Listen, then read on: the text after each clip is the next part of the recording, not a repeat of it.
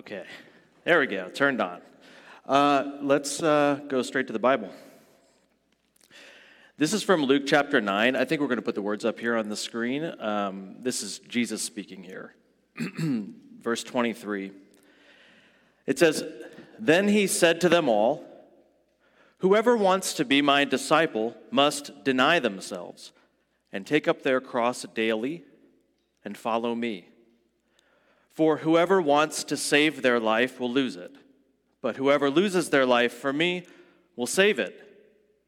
What good is it for someone to gain the whole world and yet lose or forfeit their very self?'" Let's pray. Father, let some word that is heard be yours. In the name of Jesus Christ, amen. So there's a word in that passage that Chris mentioned, the other Chris, not me, disciple. Kind of a churchy word. I want to try to explore that word a little bit today, but just to put that in the bigger context of what we've been talking about as a church, we've been in this huge series called Wholehearted that's been based off of a very famous, powerful passage in Deuteronomy chapter 6. Many would argue it's the core passage for the Jewish faith. And it's a prayer called the Shema.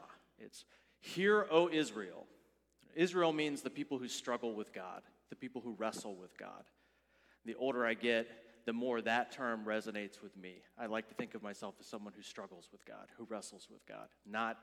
It's not smooth sailing all the time. Less and less the farther along I get. But here, you people who wrestle with God, hear this. There's one God. The Lord our God is one. Love him with, essentially it says, everything that you have. Your heart, soul, mind, and strength.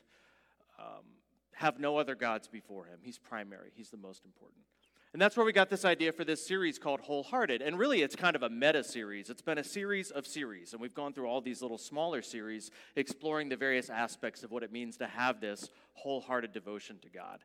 And now we've come to the last of these mini-series called Multiply, which I have to say, I'm a fifth grade math teacher. That's my day job. So whenever I hear multiply, I hear repeated addition. Okay, that joke was for the two of you in there that got that. So we're in this mini-series called Multiply, and this is kind of inspired out of Jesus' commentary on the Shema. One time, one of the religious experts asked him, "What's the most important commandment?" Now, if you think about it, that's kind of a big moment. This was this radical new rabbi, master, teacher, from this backwater town who thousands of people were traveling miles to hear this guy speak, and he was doing these big miracles. And one of the religious experts asked him, "What's the most important commandment in all the scripture?" Which is something the rabbis argued about incessantly because, if there's a situation where it seems like two different scriptures come to bear on one situation, what's primary? Or another way to think of it is, if I was only going to learn one thing about the faith, what would the one thing that I need to know about the faith? And they're asking Jesus this question, so it's kind of a big moment. And the crazy thing is, Jesus answers them. He says, "Love the Lord your God with all your heart, soul, mind, and strength." He references that passage. He says that's the most important thing. But then he does something weird. He says, "And the second is like it." It's as if Jesus was saying, I don't want you to get this twisted. Because they liked that response. They were like, yes, that is the most important thing. But he said, but the second is like it. It's like, I can't leave it at that, or you're going to get the wrong idea. He said, the second is like it. Love your neighbor as you love yourself. And that's what's inspired this last series of messages. We can't just let this be about our own personal, wholehearted devotion to God. There's like a flow from God into us, and it has to flow through us into others. Jesus put these two commandments together. Love God with everything that you have, and like it, the second most important commandment is like it, love your neighbor as yourself. Now, there's a lot of different ways that we could explore what it means to love your neighbor as yourself, but we're going to try to talk about three big concepts, attempt to demystify them to whatever degree that's possible, but at least maybe de-weirdify them a little bit. And today we're going to focus on discipleship, then we'll talk about evangelism and prayer. And these are attempts to pass this along to others, to bring others along to what we've enjoyed with Jesus ourselves. My feeling or thinking about discipleship kind of shifted about 10 years ago. Some light bulbs went off for me when my wife was pregnant with our first son. And we also had some infertility problems that maybe I'll talk about another time. We suffered through a series of miscarriages before we had our boys. Just gut-wrenching time in our life. But so I was a little bit older when we had our son. And when she was pregnant with him, I started doing the math in my head. I was like, oh, how old am I going to be when he graduates high school and when he starts a family? And I was like, dude, you got to start taking better care of yourself. You need to start exercising, really intensely exercising. And so I was trying to figure out what I was going to do. I've always really loved martial arts. Back when I was in high school, I did karate, Japanese and Okinawan karate. Never really practical martial arts, never jiu-jitsu or kickboxing or anything that would really work. Just the more legacy, beautiful martial arts is what I was attracted to.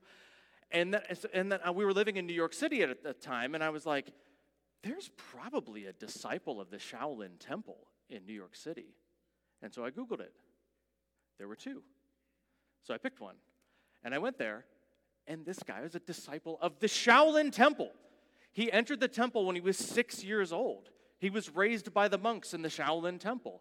And so I started taking Kung Fu with this guy. And again, Kung Fu got kind of blended with Buddhism, so it's sort of pacifist, the modern-day expression of it. So it's only a martial art in the loosest sense, but it's stunningly beautiful art form. But they have disciples. And so I found myself thinking about what it meant to be a disciple, because that Eastern sensibility of discipleship, I think, is closer to the model of discipleship that Jesus was coming into the world in. That model of discipleship was the one that Jesus was sort of taking and morphing for the purposes of the gospel. And here's how that discipleship worked. There is a master. Shifu means master or teacher, very much in the same way that rabbi means teacher or master. And the master is a master. Now, Shifu, he hardly ever demonstrated anything. He was a very unassuming man, a very small, unassuming man. Mostly what he did was he walked around with a stick that was about this long, and he would just push your knee in a half an inch. And then you came back out, he'd just push it back in a half an inch. Or he'd tap the outside of your heel to make your heel go in a little bit. Or he'd lift up your shoulder if you weren't standing straight enough. That's mostly what he did. But every once in a while, he would just do a move. There's a move in traditional Shaolin Kung Fu called the tornado kick, which looks kind of what you picture when I say tornado kick. You start with both feet on the ground, and you jump up in the air, and if you're like Shifu, you do a 360, and one of your feet whips around straight in a full 360 with a downward arc like this, with enough force to send a tennis ball off like a fastball, if you throw a tennis ball at it. And he was teaching some of the older students how to do this tornado kick, and one of them was struggling to stick the landing, and he just said, no, like this, and he just did one. And it was like the air left the room. I couldn't breathe for about 2 seconds. I couldn't believe what I had just seen. Picture a Jackie Chan movie where Jackie Chan did it. It took him 58 takes, and maybe there was a little CGI, and he just did it cold, no warm-up. It was breathtaking, and I was like, here is a master. Here is someone who can do things that I cannot do. I cannot learn this from a YouTube video. I could practice it for the rest of my life, and I'll never just figure it out. I actually need this guy to show me how to do it. And there's this extraordinary value in the attention and the correction of this one-on-one relationship between master and disciple. This, I think, is closer to what Jesus was coming into with the rabbi-disciple relationship. It's almost a primal human relationship. It goes back to the gray, misty time prehistory. It's as primal as husband-wife, parent-child, mother-father, master-disciple. It's a fundamental human relationship of this one-on-one attention. And so the word disciple kind of defies translation into English, which is why we use the Greek word disciple. There isn't a good English counterpart for it. There's other churchy words like that we found a sub for, deacon is a word that many expressions of Christianity have moved away from because servant leader or ministry leader is really close. So it kind of works. Some forms of Christianity still use the word deacon. But disciple has defied that. There just isn't a good English equivalent anyway in our language. Student kind of gets into part of it, but the problem with student is it makes it sound like it's mostly about learning things, like learning head knowledge. And learning things is definitely a part of the process of discipleship, but I mean, we all know that with anything skill-based, you can't just be taught how to do it. You actually have to learn by doing it. You could pick any skill-based, any art, riding a bike. I can explain it to you. You got to pedal fast enough to keep your momentum. I mean, if you pedal slower, it'll get loose and you'll wobble, and you have to kind of lean when you turn. I can explain it to you all day, but you just have to get on the bike and ride it and fall and skin your knees and get back up. And you can speed the process if you have someone there to give you correction and instruction, but you just have to do it. Or if you went to school for years studying the violin, but you literally just studied it, like you just read books and watched videos, but you never actually picked up the bow. You're not going to just play. You can't learn it that way. So the student is part of it. What we're doing right now is part of discipleship, but that doesn't really get into it. Maybe the best English word is the word apprentice. If you think of that kind of relationship. I met a guy this last week, actually, who was this really interesting guy. He's an apprentice for this internationally renowned sculptor who works in, he does public works for cities in bronze and aluminum and iron and that sort of thing. And the value of that relationship, he was telling me, in art school I learned how to sculpt in these various different media, but I didn't learn how to source aluminum. I didn't learn how to interact with city officials. I didn't learn how to bid a job to make sure I didn't lose money on it. And he's learning all these things from this master sculptor that he's working with.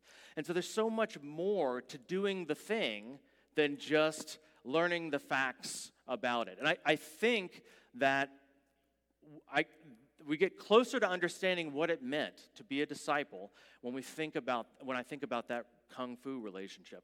Interestingly, kung fu doesn't mean a martial art. It's not the name of a martial art. It's not like karate. Kung fu is a term that means effort. It means hard work.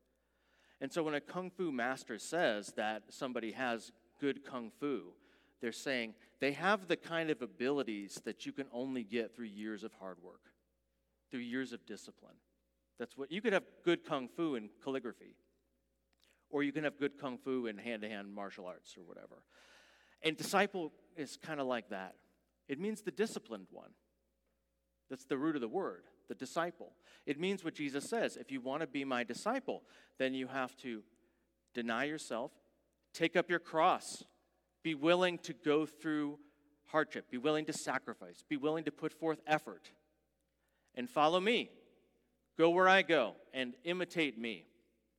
Dallas Willard said that grace is not opposed to effort, it's opposed to earning.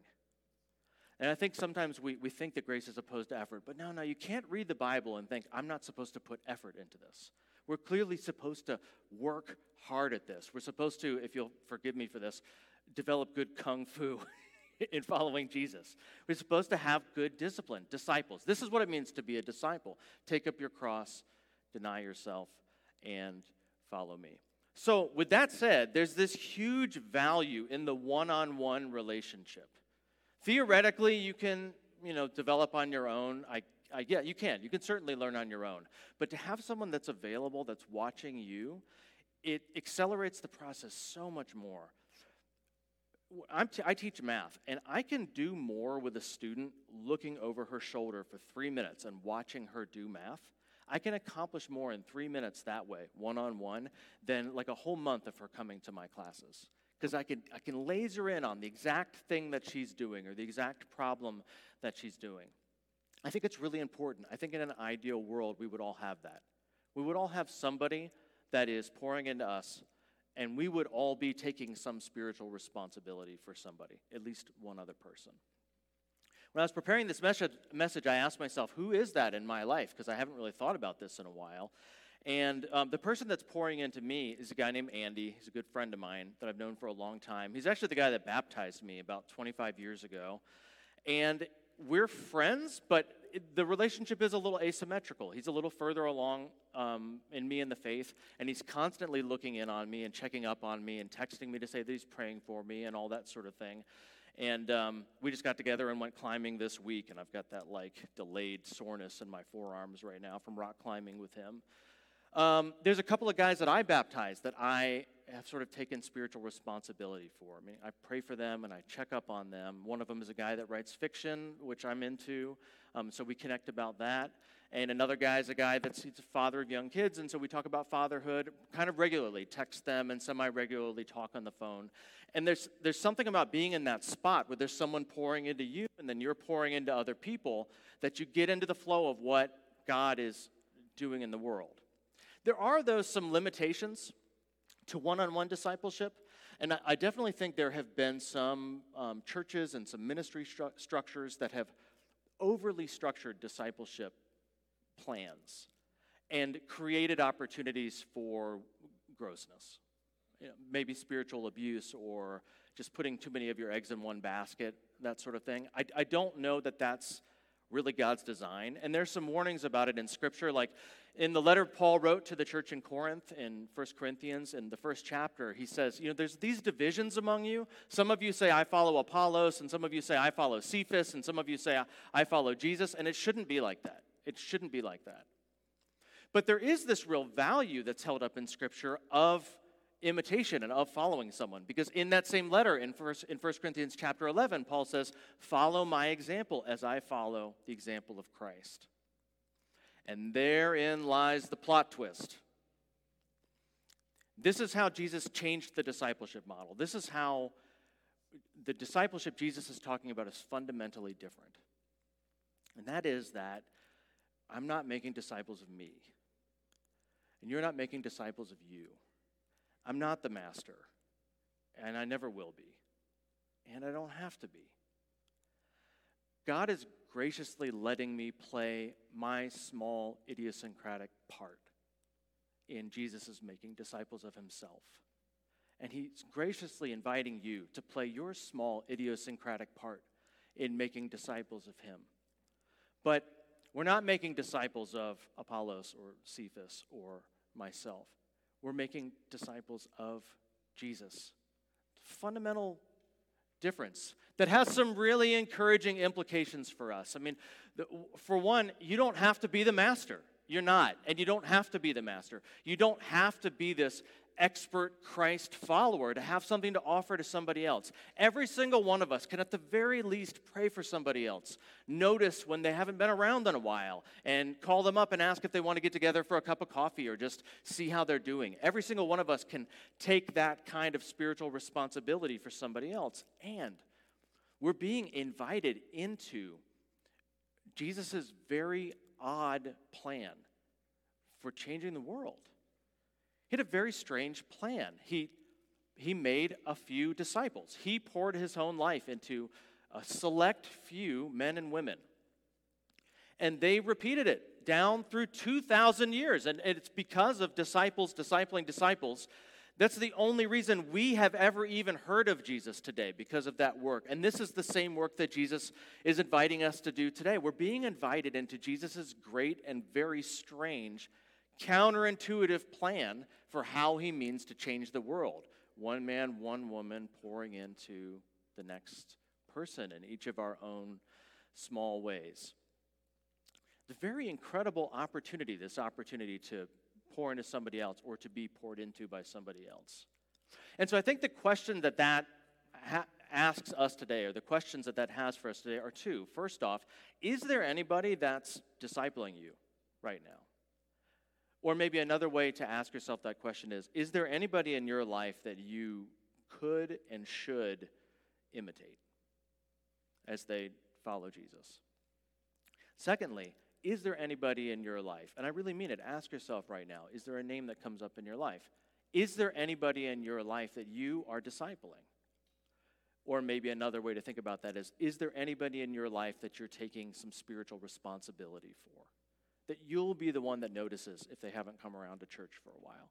That you'll be the one that notices if they're seeming a little off. That you'll be the one that takes it upon yourself to pray for them, whether or not they're praying for themselves. You'll take some spiritual responsibility for them. If you ask yourself those questions and a name comes up, great. I think what I'd ask you to do today is, can you make that sort of official in your mind? That person that's pouring into you, could you kind of officially say to yourself, I'm going to try to spend a little more time with them and learn what I can from them? If a name came up in your mind of someone that you could take spiritual responsibility for, could you kind of make that official in your mind? I'm going to, Lord, with your guidance, try to take some spiritual responsibility for that person. Now, please don't be weird. Please don't go up to someone and say, I will disciple you now. Don't do something like that. All of this has to be kind of in God's timing and it organically develop in your life. But if a name didn't come up or you're not really sure in response to either of those questions, I want to talk about how. So how to develop this in your life. So first and foremost, as with everything, please start praying about it. And maybe that's your one takeaway from today. Maybe just say, I'm going to talk to God about this. I'm going to start praying about this. Is there anybody that you want me to be learning from, Lord? Is there anybody that you want me to be developing and praying for and taking some responsibility for? And would you today commit to pray about it until you can sort of answer those questions in your mind? Second, position yourself in life so that you are able to develop these relationships organically. So, get in a house group. If you're not involved in a house group, get in a house group. Similarly, like that, maybe the next thing for you is to get involved in serving somehow. You know, when you do something together with other people, you just meet people, and then you're in a spot where God can connect people to you. Be patient. Allow things to develop in God's timing. That may not be the very next thing that God has for you. There may be one or two other things that God needs to straighten out first before that happens. So be prayerful, position yourself to develop these relationships, and then be patient and allow God to develop this in your life. I think church leadership here is also very willing to try to help connect people with each other, and I know there's been some dreaming and hoping about the future that maybe there'd be some intentional attempts to catalyze these kinds of relationships. And so, you can be praying about that. But in the meantime, I'm sure the church leaders would be willing to talk to you and help connect you with somebody. But I hope that you will. I hope that you will, because some really incredible things happen when you get into that flow. You will start to witness, well, I'll just speak for myself. I have begun to witness these sort of everyday faith miracles because of my relationship with this guy who's discipling me. It sort of feels like this. So one time I was in the Kung Fu studio, and I was in their little office talking to Shifu's wife, and he was out in the studio alone, and he took up one of the broadswords from the weapons rack, and he just started practicing this ancient form, 1,000-year-old form. And it's like one of the treasures of my life that I got to see this in real life. I cannot describe to you what it was like. He didn't realize anyone was watching. I just kind of backed up into the doorway and watched out of the corner of my eye. The way you might watch a grizzly bear if you saw one in the wild, extremely amazing opportunity, but you didn't want to disturb it or you were going to lose the chance. It would stop, and also it's extremely dangerous. It was just breathtaking. It was breathtaking. It was just like flashing silver and just poetry in motion. Almost miraculous. Now, my buddy Andy, there's nothing like that, but this has happened at least 30 times over the last 25 years. I've had a day when I just got done having a good cry alone because I was super frustrated, or I was knotted up with anxiety, or I was very angry at God because of what he had done or hadn't done or whatever I thought. And that is the moment when the text comes from Andy, I'm praying for you today, buddy. And that has happened to me 30 times in my life. And it feels like a miracle. It's a private little miracle just for me. I'm probably the only person in the world that understands how miraculous it was, because I'm the only one in the world who can understand the timing of it. But I do think that if you can get yourself into that flow, you'll start to experience moments like that. And moments like this. This other buddy of mine that I'm kind of trying to look out for, we talk on the phone semi-regularly or text semi-regularly about fatherhood. His friend from New York, Andres, he texted me this week, 2 days ago, a picture of himself and his son in Philadelphia by the Rocky Balboa statue. And he was like, we had such a great trip together. Thanks for the awesome idea, Chris. And in my mind, I was like, that trip was not my idea. So I just wrote back I always have great ideas. I don't know what I said. I don't know where he got that idea. We definitely talked about fatherhood a week ago, and I definitely did not suggest that he took his son on a one-on-one trip somewhere.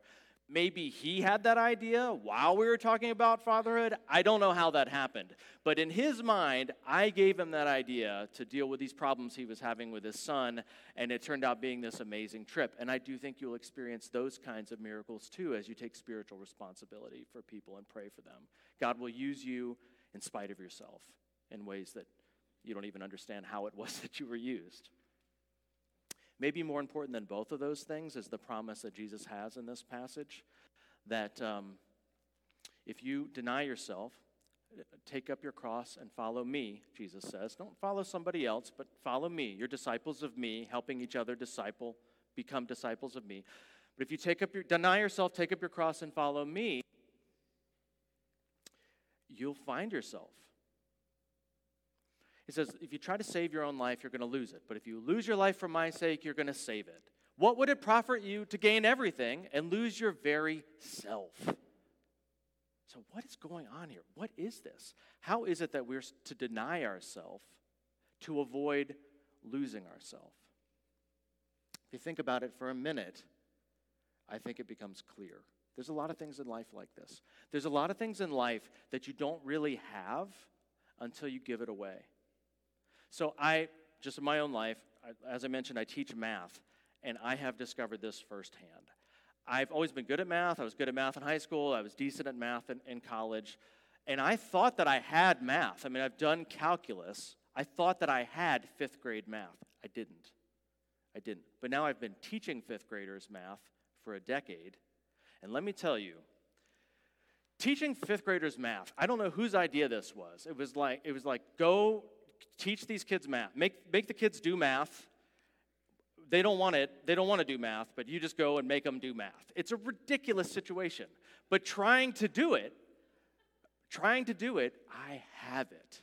I have fifth grade math in a way that I did not have fifth grade math when I was taking Calc 4 at the University of Cincinnati 20 years ago. I have it. You've probably experienced this. When you try to teach somebody else, when you try to develop somebody else, your grip on the thing becomes more solid. I'll give you one more example just to make this super clear. The only way you can permanently have money or something you own is to give it away. Because if you save it, if you keep it, and there's a lot of value in saving and keeping. I'm not saying there's no value to that. But if you save it and keep it, it does not matter how secure or how diversified, it is vulnerable to moth and rust. Period. Countries rise and fall. Currencies rise and fall. And every single one of us will one day leave this earth one way or the other. Anything you keep is vulnerable to loss. But if you give it away, that gesture, and you don't have to believe in God or the Bible to see that this is true. The gesture of giving something away is very really eternal. It can never be taken away from you. You give something to somebody else, and that gesture is permanent. It cannot be lost. I think maybe this is like that. I think maybe this is what Jesus is saying when he says, if you give your life away, you'll find your life. Take up your cross. I don't know what take up your cross could possibly mean if it doesn't mean be willing to sacrifice. Be willing to put forth effort. Be willing to do hard things. Maybe even be willing to suffer. Take up your cross and follow me. What could follow me possibly mean, spoken by Jesus, if it doesn't mean be willing to sacrifice for others? I mean, it probably means a lot of other things, but it must at least mean that. Take up your cross, be willing to sacrifice. Follow me, be willing to sacrifice for others. What would it profit any of us to gain the whole world and lose our very self? You find, as you get into this discipleship flow, that you don't become less and less yourself. You discover more and more your true self. That Jesus is the way, the truth, and the life. So this week, let's go forward and plan to give up our own lives for the sake of life, to follow Jesus, to gain the one who is the way, the truth, and the life. We're going to have the band come back up here right now, and I'd like to pray for us that we would do that.